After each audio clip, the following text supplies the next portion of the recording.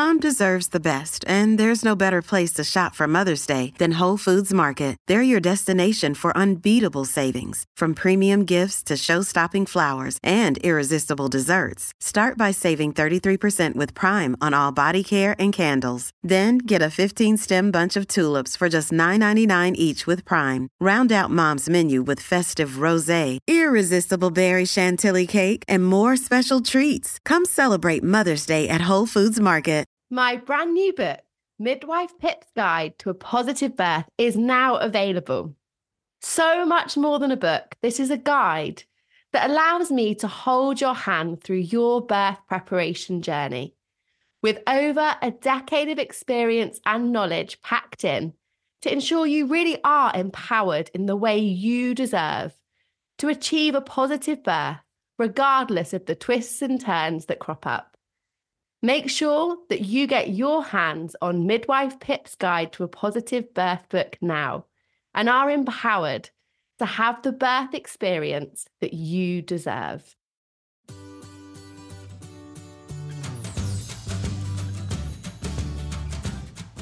Hello and welcome to the Pregnancy Wellness Podcast, hosted by me, Pip, a practicing midwife who is on a mission to provide you with real evidence-based information about pregnancy, birth and the postpartum.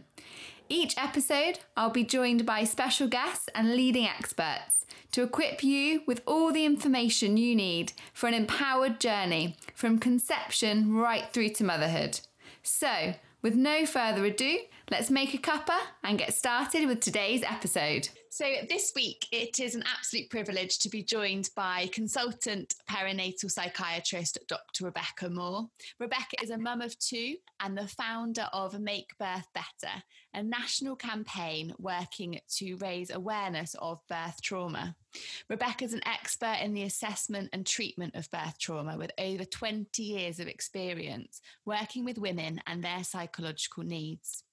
Rebecca utilises a holistic approach in her work, and amongst all of the amazing things that she is doing to help support women, she is also training currently to be a yoga teacher.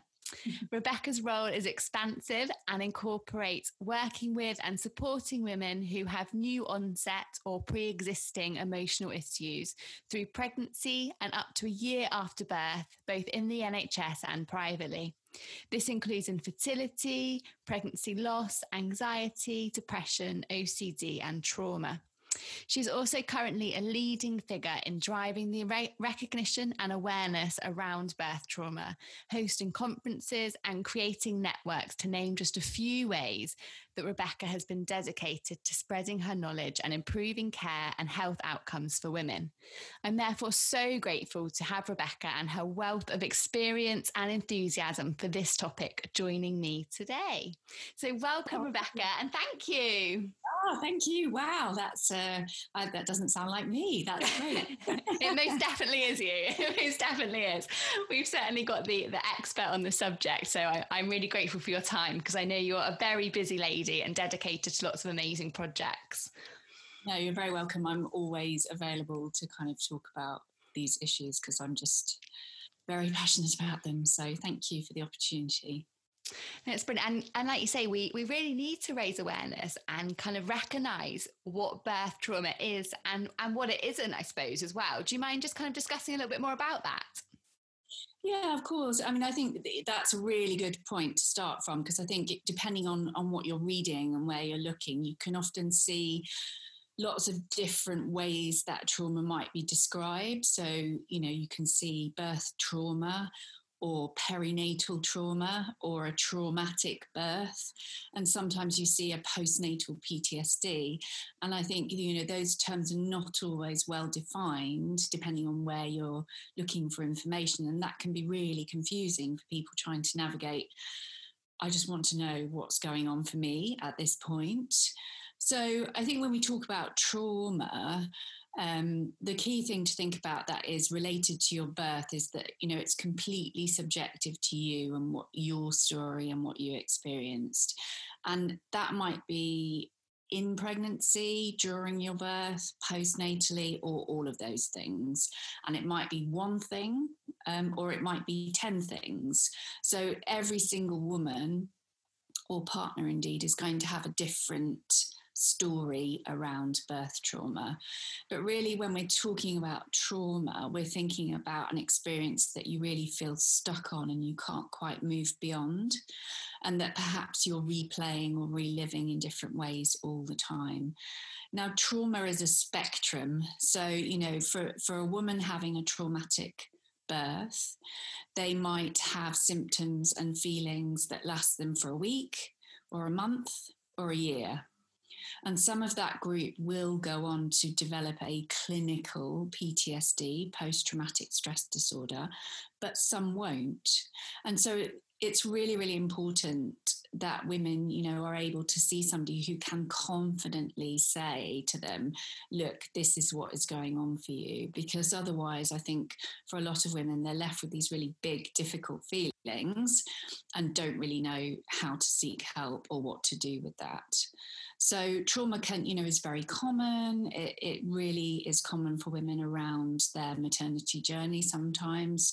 So it's really about thinking about it as your story.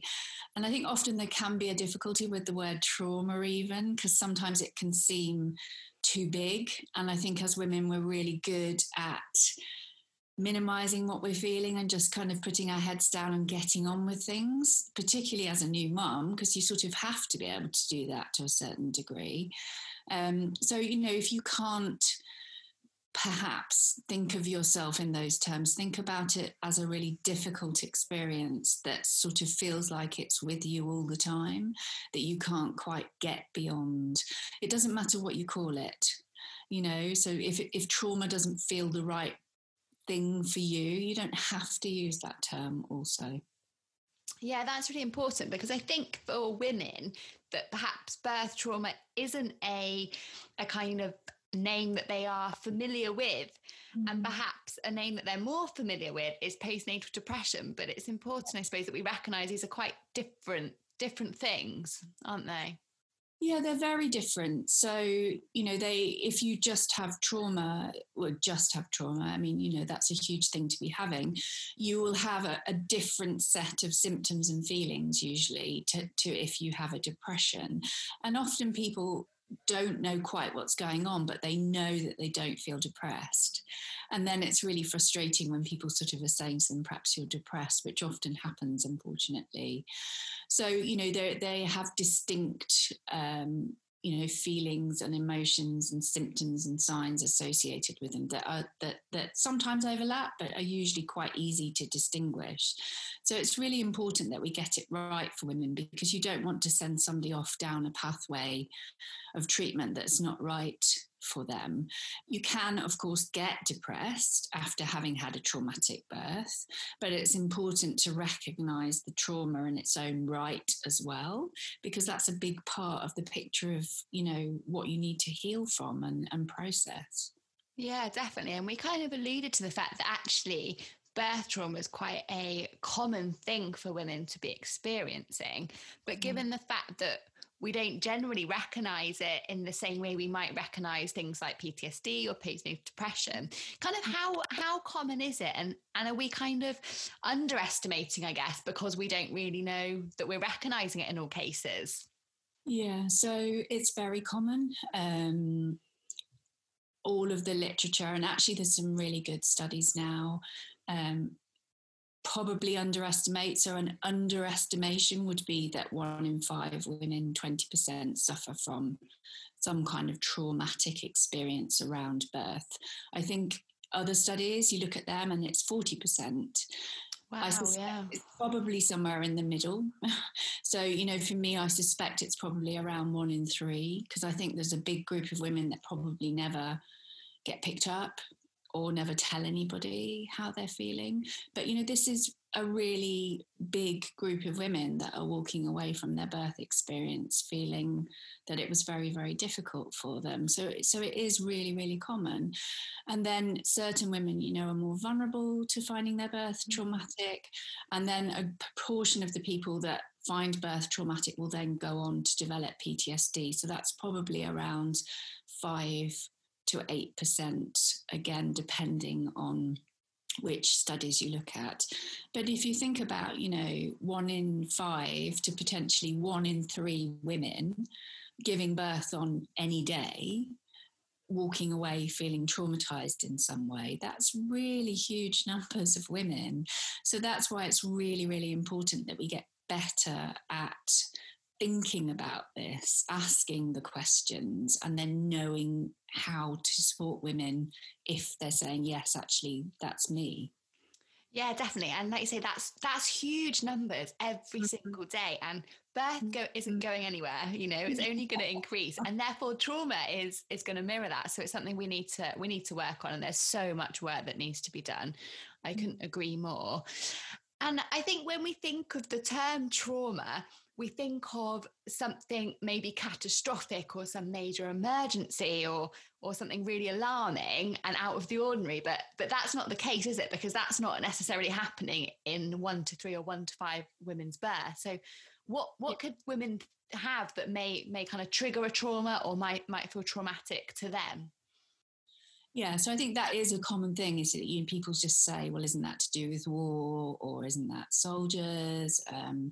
And really, trauma is defined as an event that feels to that person completely out of control, or feels where you feel utterly helpless or terrified or scared or frightened. So that doesn't, need to be something like war. Trauma can happen after birth. It can happen after an unexpected medical illness. It could happen after a car accident, after a divorce, after a perinatal loss. These are all traumas. And sorry, I've forgotten the other part of the question that you asked me. No, not at all. No, it's fine. It was I just wonder whether sort of when we think about, so whether that's a big emergency or whether it's something kind of... My brain just went completely fuzzy. No, it's fine. It's fine. Yes, so it is, it is back to that subjectivity of that, if you put 10 women who would say, yes, I found something about my birth very, very difficult and distressing and traumatic, they would all identify very, very different things. But I suppose broadly, you can think about it as being groups of thirds. So for a third of women, there perhaps has been a medical emergency as part of that trauma. So something has happened, perhaps there's been a concern about baby, or they've been rushed to theatre unexpectedly, or they've had a bleed, or they've perhaps had a tear, a physical birth injury. And then for about a third of women, it's something based much more around baby. So it might be that, baby has been unexpectedly unwell, excuse me, when they've been born, or they've had to go to intensive care, or, perhaps there's been a prior loss. So, that group, it's more focused around the baby. But actually, I would say, although, in the literature, it's about a third, the group that I most often hear is about those interpersonal skills. So that is very much about how you are made to feel during your birth. And I think that's the bit that is probably growing. And I think we can go on and talk about why that might be the case. And I think that's also a real group of opportunity where we have an opportunity to change that and reduce that trauma. So that's typically women feeling alone, unheard, dismissed, that their pain requests are not heard, not met, belittled, that people make comments that are unkind, that there's a lack of compassion, that there's a lack of kindness, that they feel unsafe. And I think you only have to look at the sort of the recent Cumberledge review to be able to see that women's stories are often not heard or dismissed. And actually those are the stories where women will be able to tell you sometimes 10 years down the line the exact comment that somebody made to them that forever loops in their head, and they will never forget the way it was said to them or how it was said to them. And they'll be able to tell you what that person was wearing, and how their face, can still see their face. So those interpersonal skills really, really matter. And of course, you can have a mixture of all three. So it might be that there are different strands coming in. And I suppose the other things that kind of happen, it can be if you have a very, very quick labour, you can imagine why you can feel out of control and helpless and shocked. So, people delivering much more rapidly than expected, or conversely, a very, very long labour where you're getting very tired, you feel your pain control's not being managed, and then perhaps it becomes very medicalised at the very end. So there are all kinds of different unique factors. But I think for me, the interpersonal group is certainly a group that I hear all the time. It's very, very often about how women are being made to feel. And that is really upsetting, because so many of those things as professionals, we really ought to be getting right. And, you would hope are part of just our day-to-day good practice. If you're no longer able to be kind to a woman during her birth, then we really have got some things to tackle. Yeah, I couldn't agree more, Rebecca. I think that's really sad that I understand when there's the rapid birth or the emergencies that some of that trauma unpicking is really difficult to avoid. And actually that support afterwards is where we need to be really concentrating. But like you say, a lack of kindness or compassion is completely inexcusable in any kind of care setting, but particularly in that maternity care setting, because for these women, it might be the only time, especially if it is a traumatic experience, that they come through our services. And having a baby should be the most monumentous and beautiful experience. So the idea that this amount of women are leaving our service feeling this way, it really fills me with a lot of sadness, but also a lot of motivation, with especially looking at the work that you're doing. We've got to change this and we've got to get it right, because we're doing women a huge injustice. We can make our care as safe and as technically brilliant as we can, but if we can't do that with kindness and compassion, then it kind of feels wasted, doesn't it? Yeah. And, sometimes I will talk to people where they've had this whole catalogue of things happen to them that, you think, my goodness, and actually they walk away feeling okay. And the difference is always a person, a human being who has sat with them, held their hand, been calm, been kind, allowed them to ask questions, explained what's going on, acknowledged that they feel frightened, just been with them through that journey in a very human way. So these things really, really matter. And that's where I think, it's so important as midwives in particular, because I think often people underestimate that. They forget the value of that in their day-to-day journey, work, because it's busy. The pace is always busy. But, these tiny gestures that in reality take seconds or minutes are massively powerful within trauma, particularly. So, every single midwife can do so much, to really improve the outcomes for women here. And like you say, it doesn't take a lot. It is that holding someone's hand and having that eye contact and just asking them what their questions are and explaining things and making sure, I guess, women feel heard, because especially in the kind of rushed day-to-day services, or if there is an emergency situation, that can be lost, and that feeling of loss of control and loss of empowerment can just have such kind of catastrophic effect for that woman going forward, can't it? Yeah, really, really, really can. And, has not just for the woman, but the whole ripple effect for the family, for the relationship, for the children, intergenerational trauma we know more about now, for future pregnancies, for potentially not having future pregnancies because your first experience has been so difficult. So, these are not just events of one day. They are events over a lifetime and several lifetimes. So they really, really matter. Yeah, definitely. And I always try and explain to some of the students and things that come through our service, because they worry so much, and rightly so, about getting certain skills down. And I say that people aren't going to remember whether their blood pressure was done on time, but they are going to remember whether that cuff was put on gently and they were chatted to and you were explaining why you did it, and it was done with that kindness that costs us nothing, but it's just so important. And I like to think that no one goes into a caring profession with the intention of being anything other than kind. But I think it can get just, I guess, a little bit forgotten when you're focusing on other things. And we really need to remind ourselves about that.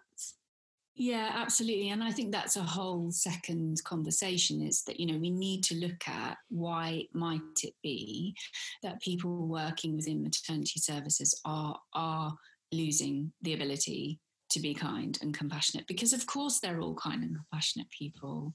They nobody goes into that role or trains or works that hard with the intent to do harm. They're amazing practitioners. So I think the bigger issue is, why are people feeling or not able to do that consistently over time? And I think, that's a really important part of the birth trauma picture, because actually what we need to do is not just care for women and their families, but also be caring for our teams. And I think, we all know that there are record amounts of burnout and stress in NHS teams, particularly in maternity teams. There are huge rates of people leaving the profession, both in midwifery and in obstetrics. And again, we need to be thinking, why is that happening, and what can we do to prevent that? And I think part of the picture is because, work is always going to be busy in the NHS. The pace is very, very relentless at times. So we need to be a lot better at giving teams the support they need to maintain their own ability to be compassionate, because of course people will get burnt out and fatigued if they're just doing all the time. We are human too. We are not machines. We are seeing things. We are, exposed to trauma in a secondary way as well. So I think a part of the birth trauma picture needs to also be much better care and reflective practice and training and support and breaks and work-life balance. I personally think how to manage your work-life balance is one of the greatest skills that you need to learn as a healthcare practitioner. And really, we should be teaching it to our students so that they learn how to do it, because nobody will ever ask you to do less or take more holidays within the NHS. So you need to be able to learn to do that yourself, to be able to be the best you at work. Yeah. And, it took me a long time to learn how to do that myself, because most of us as healthcare professionals are people pleasers. We want to say yes, we want to help people, and that's all brilliant. But, it can feel like it just becomes too much. So I really think that we ought to be teaching people as trainees and students how to manage that, because that is actually a huge skill and quite way harder than, it seems. Yeah, most definitely. And I think personally, it's probably the only kind of in the last year that I've learned the art of saying no, and that actually no one's actually going to be offended. I always thought people would think, oh my goodness, that's awful that Pip's saying no, but actually there's a line full of other people that are more than happy and actually welcoming to do that particular task. So it's okay to do that. And I guess it's okay to recognise as a healthcare professional that you can be traumatized from your workplace. You see some things that lots of people will never see in their lifetime, and you might see that at the end of one shift and you're back in kind of 10 hours later, and there's not that time to deal with it. So actually it's okay to take that time to recognize that maybe you need some help as well. And I think that's something else we need to raise awareness of as well, like kind of the trauma for everybody. Yeah. So, I mean, there's been lots of work recently around PTSD and trauma symptoms within maternity services, and I think that's very well established that there are quite high rates of undiagnosed PTSD in quite a few obstetricians and midwives. And again, that needs to be part of being a completely trauma-informed service, where you think about all of these different aspects and layers of trauma, and, you know, make it more easy for people to talk about traumatic experiences, have a team debrief, have an individual debrief, be able to access services without stigma themselves. And, you know, to really be thinking about and talking about trauma within services, I think is not really happening everywhere as yet. And I think that also needs to really change. Yeah, definitely. There's massive scope to improve that, isn't there? And it's interesting that as midwives and as women, because we're not two separate entities, you know, women, midwives are women, we're working together, we're working for the same goals, and we should be a team, and yet we're both exposed to this massive trauma, and yet we all share the same stigma discussing it seems mad, and we need to work on it for sure. I think there's, you know, a lot of fear, understandably. And, you know, it's the same with women with perinatal mental illnesses. Many don't ever disclose because they're afraid of how they'll be judged or perceived. And I think it's very much the same for healthcare professionals. You know, they worry, what will happen? You know, what will that mean for me? Will it affect my ability to progress my career? Will I be perceived differently by colleagues? And you know, this is feeds into a whole broader discussion about the way we still see mental health. You know, that although there have been huge gains and strides, you know, over the last 10, 15 years, and we do talk about it a lot more openly in many ways. And I think, you know, people are more aware of the need to look after your mental health. But I still think, you know, for many people, when they actually experience it themselves, they still feel all of those feelings of shame and guilt and stigma. And so, you know, it's easy to be more aware, but when it actually is happening to you, I think that's a very different thing. That's true, isn't it? We almost feel like we're kind of shielded from it, or we've got this armor where it won't affect us. And then when it does, you're like, oh my goodness, how do I deal with this thing that's going on? And that can definitely be a massive challenge. So I wonder, is there kind of things that predispose women or healthcare professionals actually to trauma, kind of pre-existing mental health or anything else? So absolutely. So if you've had a previous PTSD, then clearly that, you know, that is something that can make you more vulnerable. If you've had depression and anxiety, it makes you slightly more likely to find birth traumatic. A group that find birth traumatic often is those that have a history of sexual abuse or sexual assault, and you know, they really need a lot of support and specialist birth planning, really, and that can really help massively to reduce that happening. And then, you know, there are certainly there's lots of focus now on sort of women with more medical diagnoses throughout pregnancy and how that might predispose them to finding birth traumatic. So one group that, you know, for me, I've been particularly interested in because I had this is the hyperemesis group. So they are significantly much more likely to have PTSD after birth as well. So yeah, there's definitely, you know, things that we can look at in people's stories previously to think, gosh, yes, we need to be aware of this, and not assuming that birth's going to be traumatic, but thinking, what are we going to do now in pregnancy to really help support you through your maternity journey? So definitely all of those things for women. And the same with you know, members of staff, if they've had their own prior mental health diagnoses, particularly depression, anxiety, PTSD, you know, they can be much more likely to go on and develop trauma as a result of what they're exposed to at work.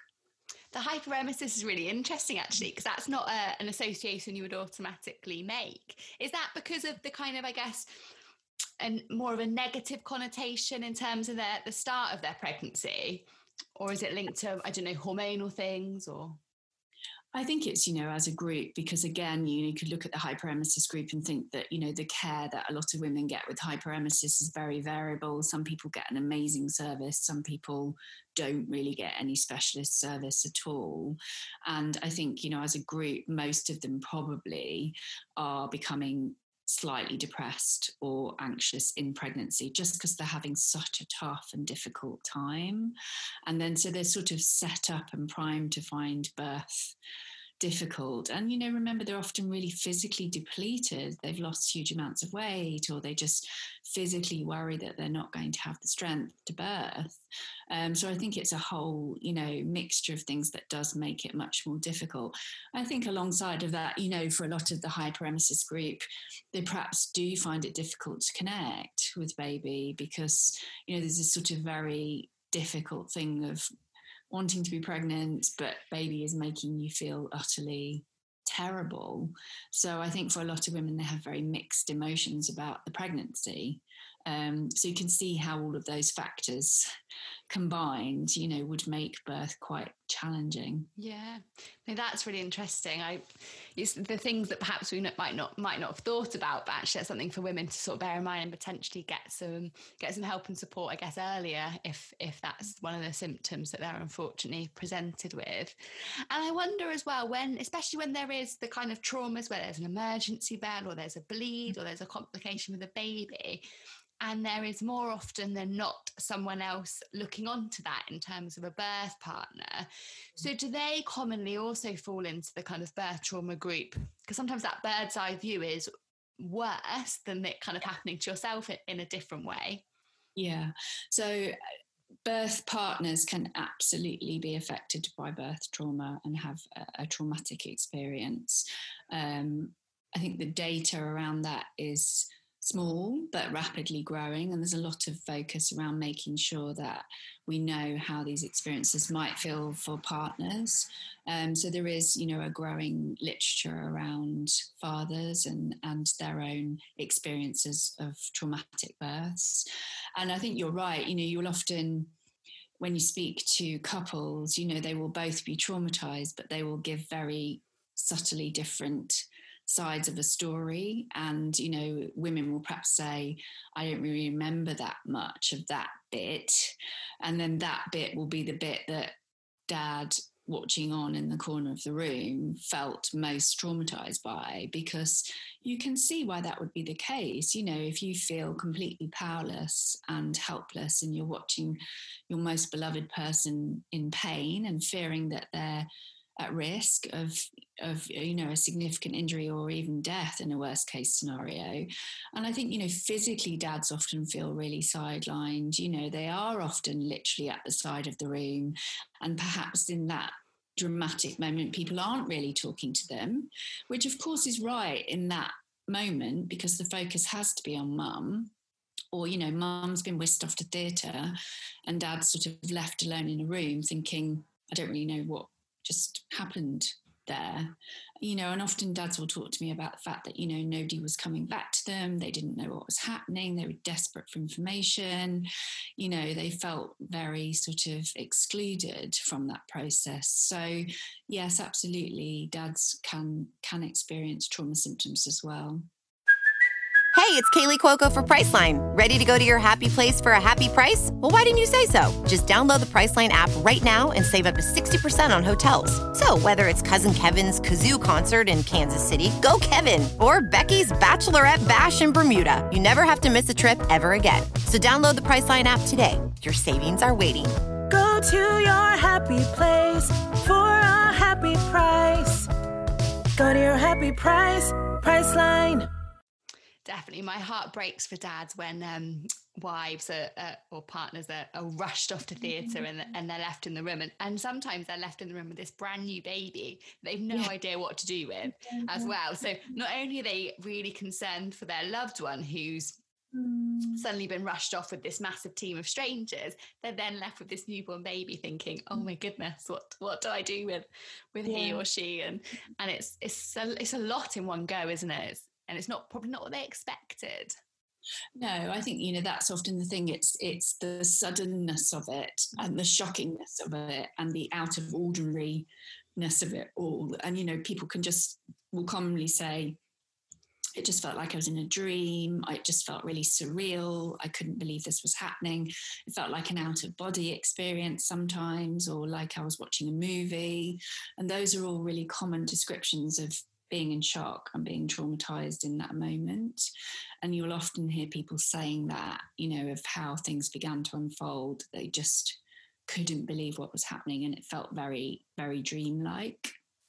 Yeah, it's so challenging, isn't it?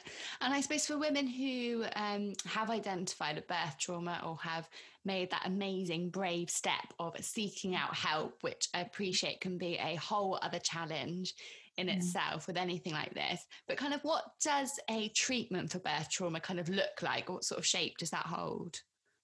Yeah, so I think, you're right. The first step is to try and sort of gently recognize it yourself. And that can be the hardest part, actually, because, whether you're a first-time mum or a fifth, you're physically depleted, you're tired, you've got a whole host of things going on. It can be really difficult to tease out, is this normal? Is this not normal? Feeling. So I think, just starting to try to gently recognize that is a huge thing. And then it's about trying to tell somebody or let somebody know if you can, or seek support from somebody else to help you get to talk to somebody. Usually that's going to be via GP or health visitor for most women. And like you said, I recognize that can be a hugely variable response. Sometimes it's brilliant, sometimes it's terrible.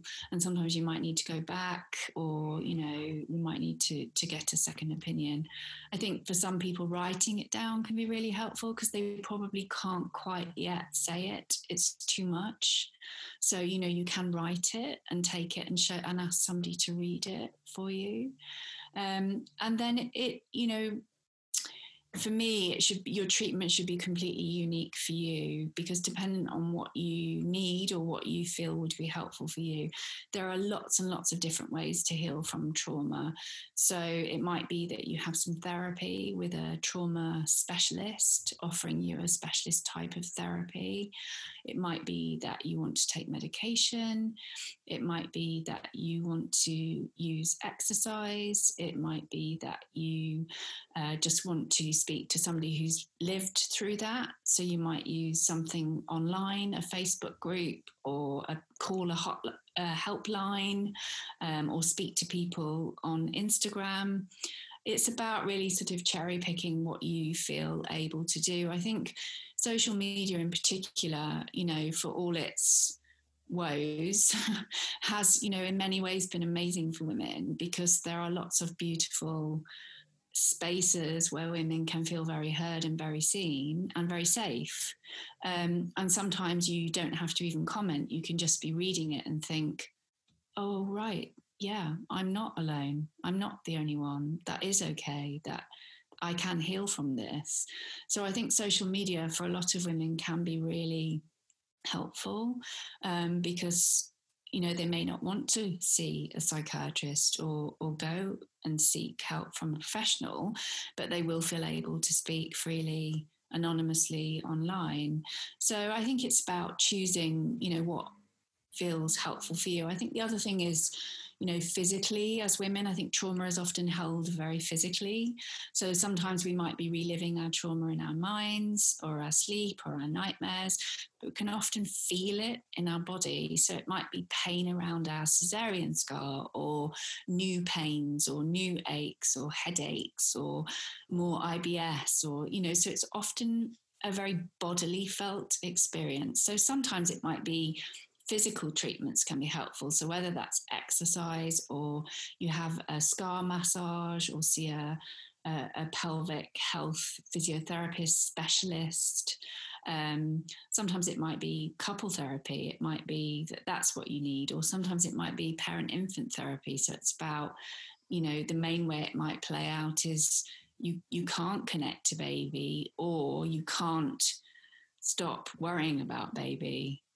So, there are a whole host of different ways. And what, I'm always just really keen for is that women are aware of all these different ways to heal, that they're not just given a prescription, or they're not just told it's only therapy, because both of those are great options, but they're not the only options. They should never be the only options. You should be able to think about all the different aspects of your life and how you might help trauma heal.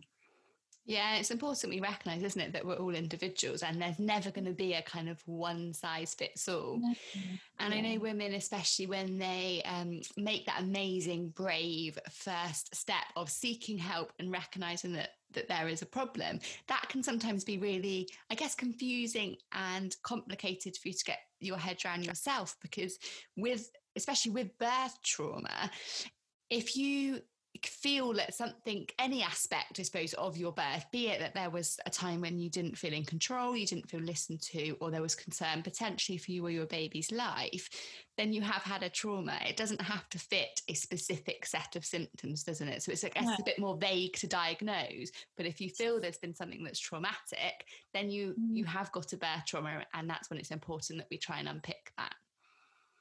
Yeah, I mean, actually, I would challenge that, from my point of view. I mean, I know I'm talking as somebody who hears these stories all the time, but actually it's not difficult to diagnose, because what you have to do is listen.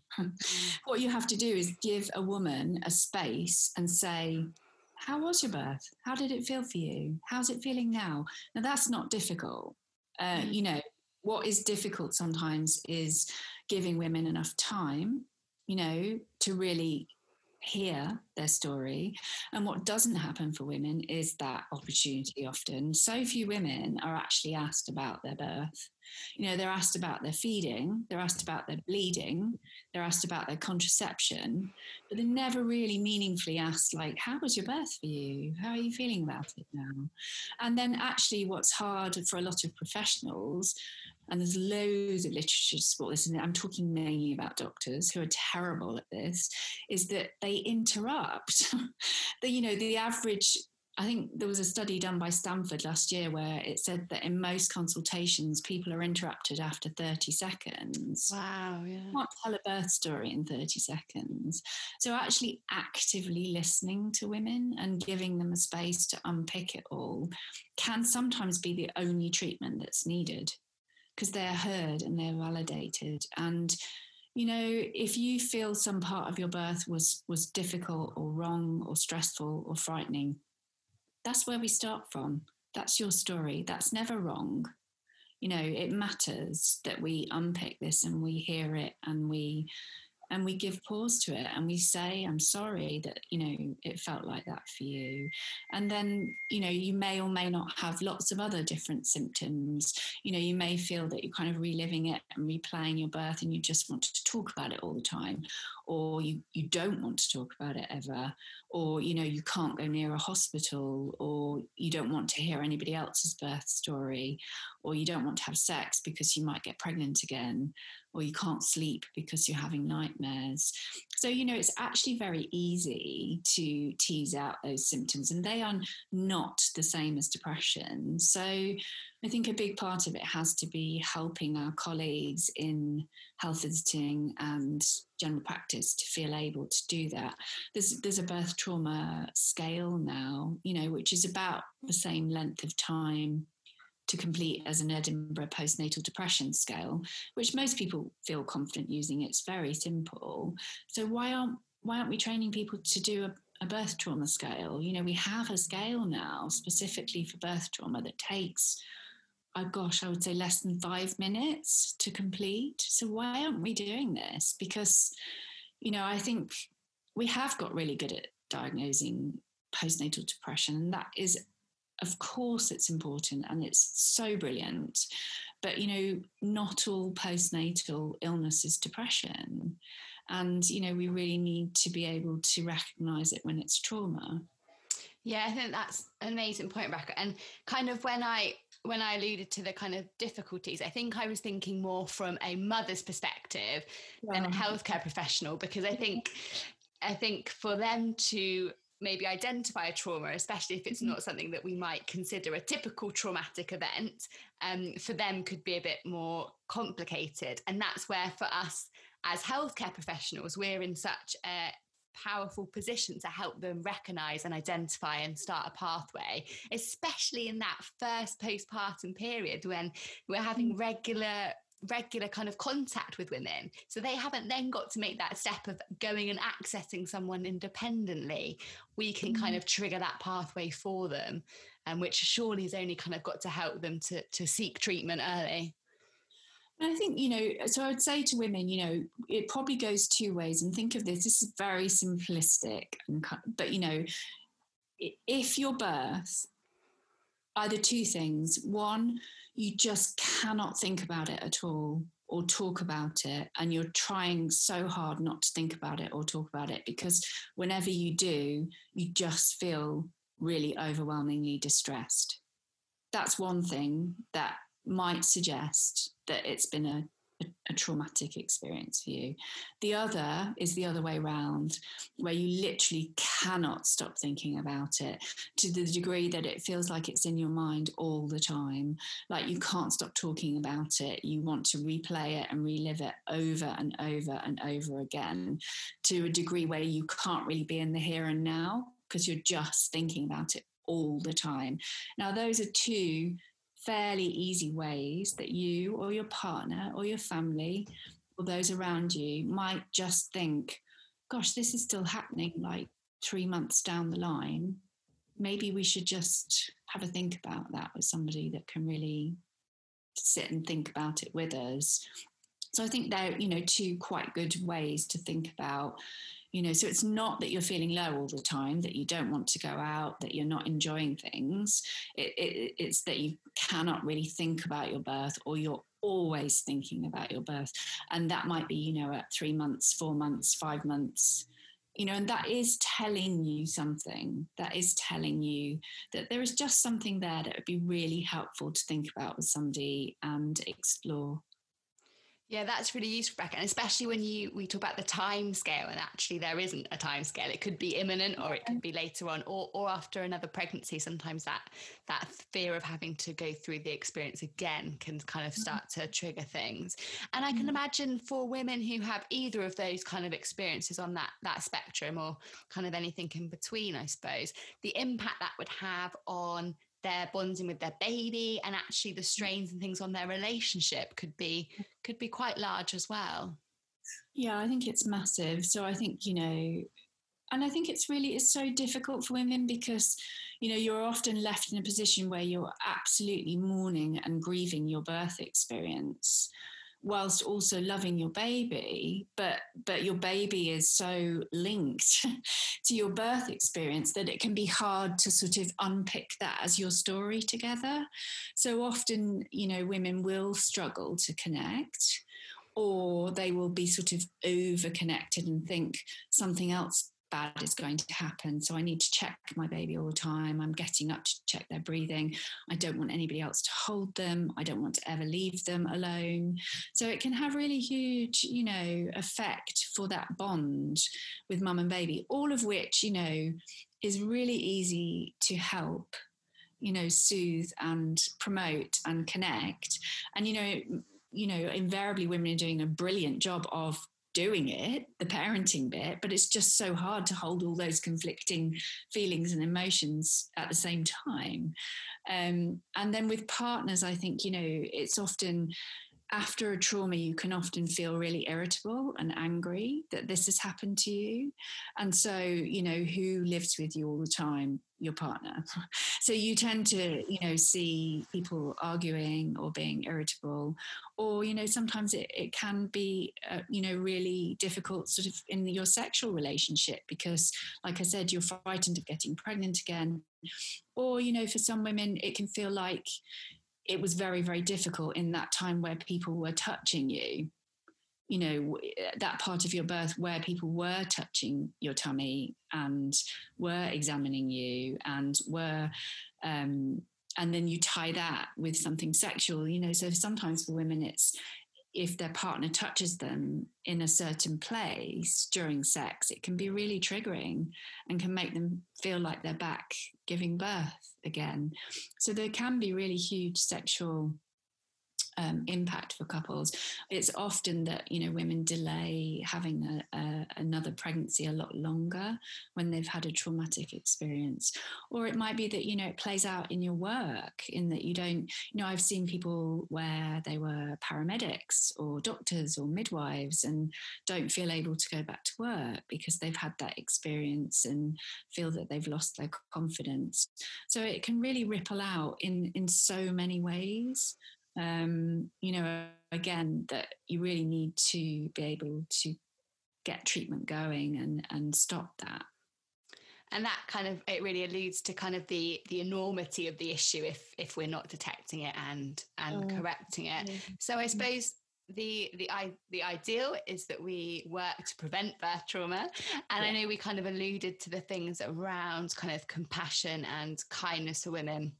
And anyone that follows me on social media will understand my kind of enthusiasm for antenatal education, because I think we can really do women a massive injustice by sometimes educating in a really unrealistic way or a very idealistic way, so that actually when it comes to the kind of twists and turns of labour, because unfortunately these babies tend to make the rules, don't they? And we kind of, to some extent, are led by them. But it means it's really difficult for women to make a really informed and empowered choice if the information they've been given in that prenatal period isn't supporting the real kind of everyday evidence and the things that are going on for them at that time.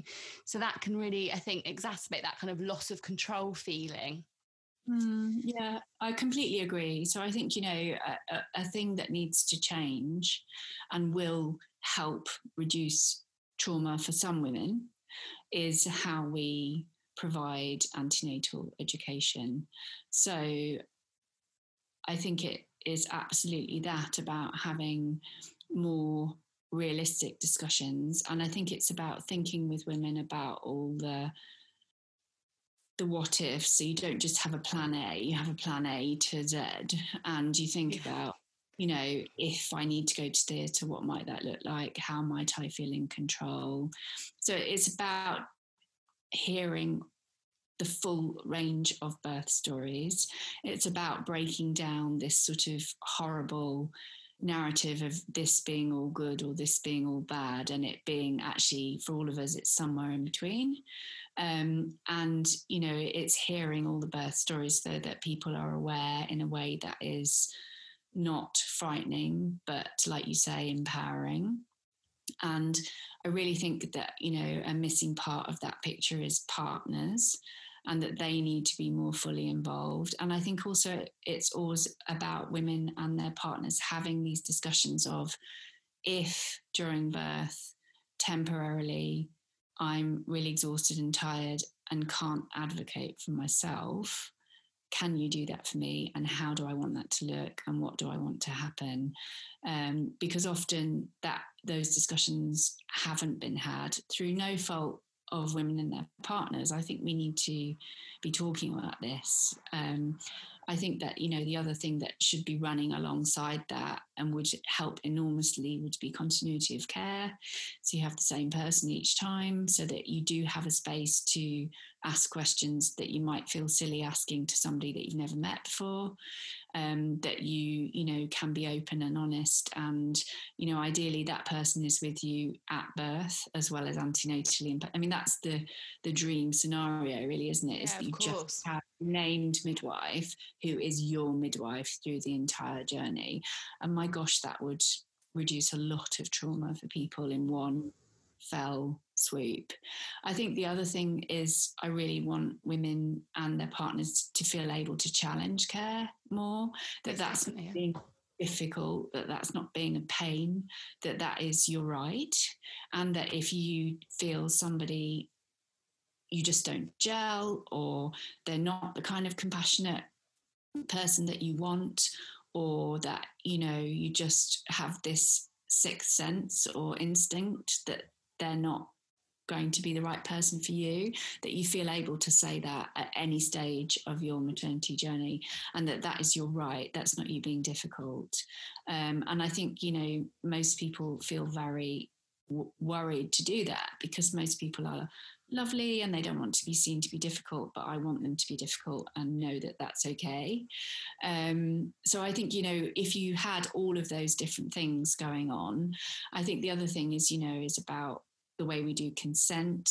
I think that if we could have more discussions about consent before we got to birth, and had thought about emergency scenarios in a sort of proactive way, I think that could be really helpful for women. So there are so many things that we can do, but I really think it's going to take a whole shift of how we provide education and a whole sort of cultural shift around how we do this. I mean, ultimately, really, it should be the women that are in charge and in control at every single step. We should be just there to facilitate and provide that. And I think, we just aren't there yet.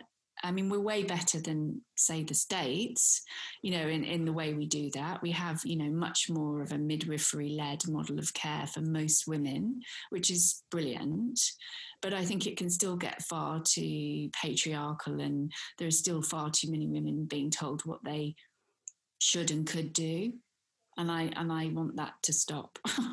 Yeah, no, I totally agree. And I think it's all about preparing women as opposed to scaring them. So it's the kind of exploring, okay, so for example, if you did have to go for an emergency section and things were moving quite quickly, what would still make you feel in control? And that might be a simple thing, like when you leave that room and there's really bright lights, closing your eyes, taking your music with you, those small things that you can transport throughout your birth journey, whatever setting that might be, or whatever's happening to you at that point.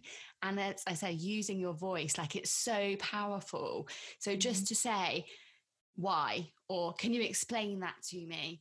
And people aren't going to get upset. And I think women feel suddenly like if a doctor comes in the room or something becomes less normal or away from their birth plan, that they have to kind of shrink into the corner and just accept it. And that's so not the way it should be at all. But I think I also want to say that, it shouldn't just be on the woman, because, I think of my own labours, and I'm medical and fairly stroppy.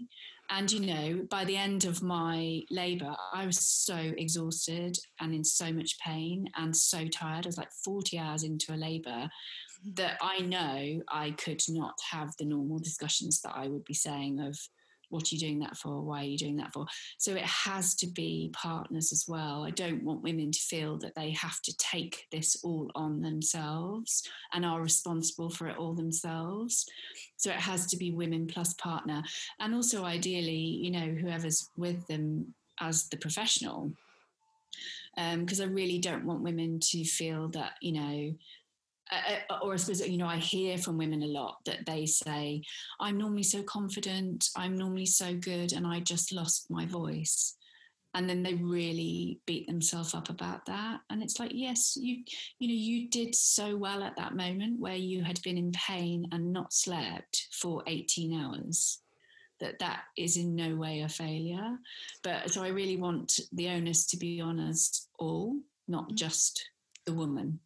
Absolutely, it's got to be a team thing, and I guess the ideal scenario and what we should be looking at as standard for everybody's care is that everybody in that room understands the options, the recommendations, what the woman's and their birth partner's heads are at and what their choices are, and that everyone understands the kind of what ifs and the whys and the plan for going forward, and that we do that as a team.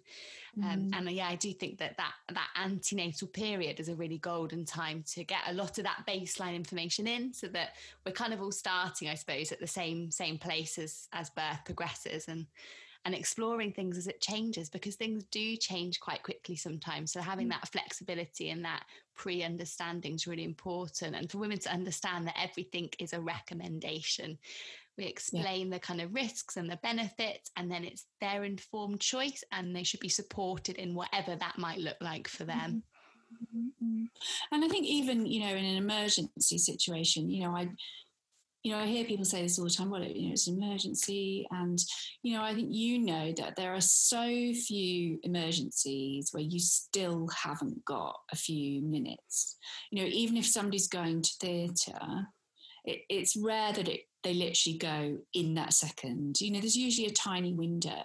So we can still be explaining and talking. You can be running along a corridor by a bed and still speaking to somebody. And I think that's the bit that often also gets missed, is that I understand that it's an emergency and that, you know, there's, of course, that safety of mum and baby is paramount. But even within those very emergency situations, there are lots of people that, you know, lots of things that we can do. Like I've heard people speak of the way their anaesthetist spoke to them in theatre that's literally made me want to cry, because it's been so amazingly wonderful. And, you know, they've just said, I felt like they just had me and I felt so safe, even though I felt so afraid.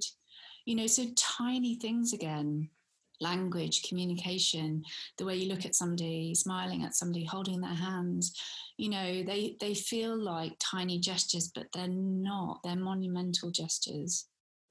Yeah, absolutely. And I think it is those small acts. I know for sure when we've had some emergencies, I've been putting ladies' stockings on and having eye contact and explaining things. And it might be that you are multitasking because time isn't on your side, but there is always that opportunity just to catch eye contact and have those few moments of, do you understand what's happening?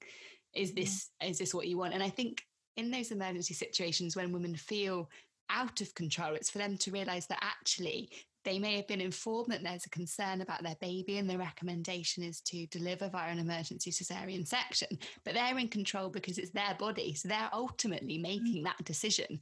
And although they may feel like there's not much for decision to be made because the alternative is quite catastrophic, they are still making that decision. And it's a really difficult and challenging decision, but they are in control of that and it's their body. No, I completely agree. Yeah. So I suppose for women who feel that they might be suffering a birth trauma, would the kind of initial signposting place that by their GP? Are there any kind of services or resources available they could kind of speak? Yeah. So yeah, of course, see their GP or speak to their health visitor. You know, if you don't want to go down that route yet, there's a really, you know, lovely Facebook group with the Birth Trauma Association. You can look at Make Birth Better, like particularly on Instagram. There's a really supportive community there where, you know, people are at different stages of their journey and their healing, and, you know, we'll be able to give advice and support. You could also, you know, look at some of our crib sheets. We have lots of free downloadable crib sheets that explain things like what is trauma, how might it feel, and, you know, sometimes you can print those out and take them with you to your GP just to help sort of start a discussion around, look, I think this might be happening for me. And there's lots and lots of crib sheets there around everything. There's one for partners too. There's one about, you know, how it might feel for you and baby. So there's lots and lots of resources there, which can be really, really helpful. Amazing. And anyone that comes on the podcast, Rebecca, I always ask for 3 kind of top tips or suggestions for a woman who may be listening to us now, who thinks that perhaps maybe they can recognise they've got a birth trauma potentially for the first time or something they're dealing with. So what would be your 3 top tips? Gosh, I know, put you on the spot. So I would say, you know that there is help out there. Know that you can get better. And know that it's never your fault. I love that. It's really powerful. Thank you so much for your time. And I always love speaking to you. And I hope that this can form another little part in that puzzle of just raising the awareness and getting everybody talking and recognising and working to prevent birth trauma for all these amazing women out there. Yeah, no, absolutely. And I think do if you've had a traumatic birth and, you know, you are feeling sort of out there today, not knowing what to do, then, you know, you can always message us at Make Birth Better. We can't give, you know, specific clinical advice, but we can often and do often, you know, signpost women to sort of routes of support. And we have women contacting us from all across the UK and increasingly from all across the world, actually. You know, so please do feel able to do that. Do, you know, or ask us questions. Nothing is silly, nothing is stupid. We are not there to judge you. We're just there to give support. Amazing. Thank you so much, Rebecca. Thank you so much for listening to this week's episode. I really hope that you enjoyed it. If you found it helpful, then please hit subscribe and leave a review. It really does make a huge difference to the number of women we can reach out to and empower. For daily free information, inspiration, or details on our bespoke antenatal education, head over to my Instagram page at midwife_Pip. Thank you and see you next time.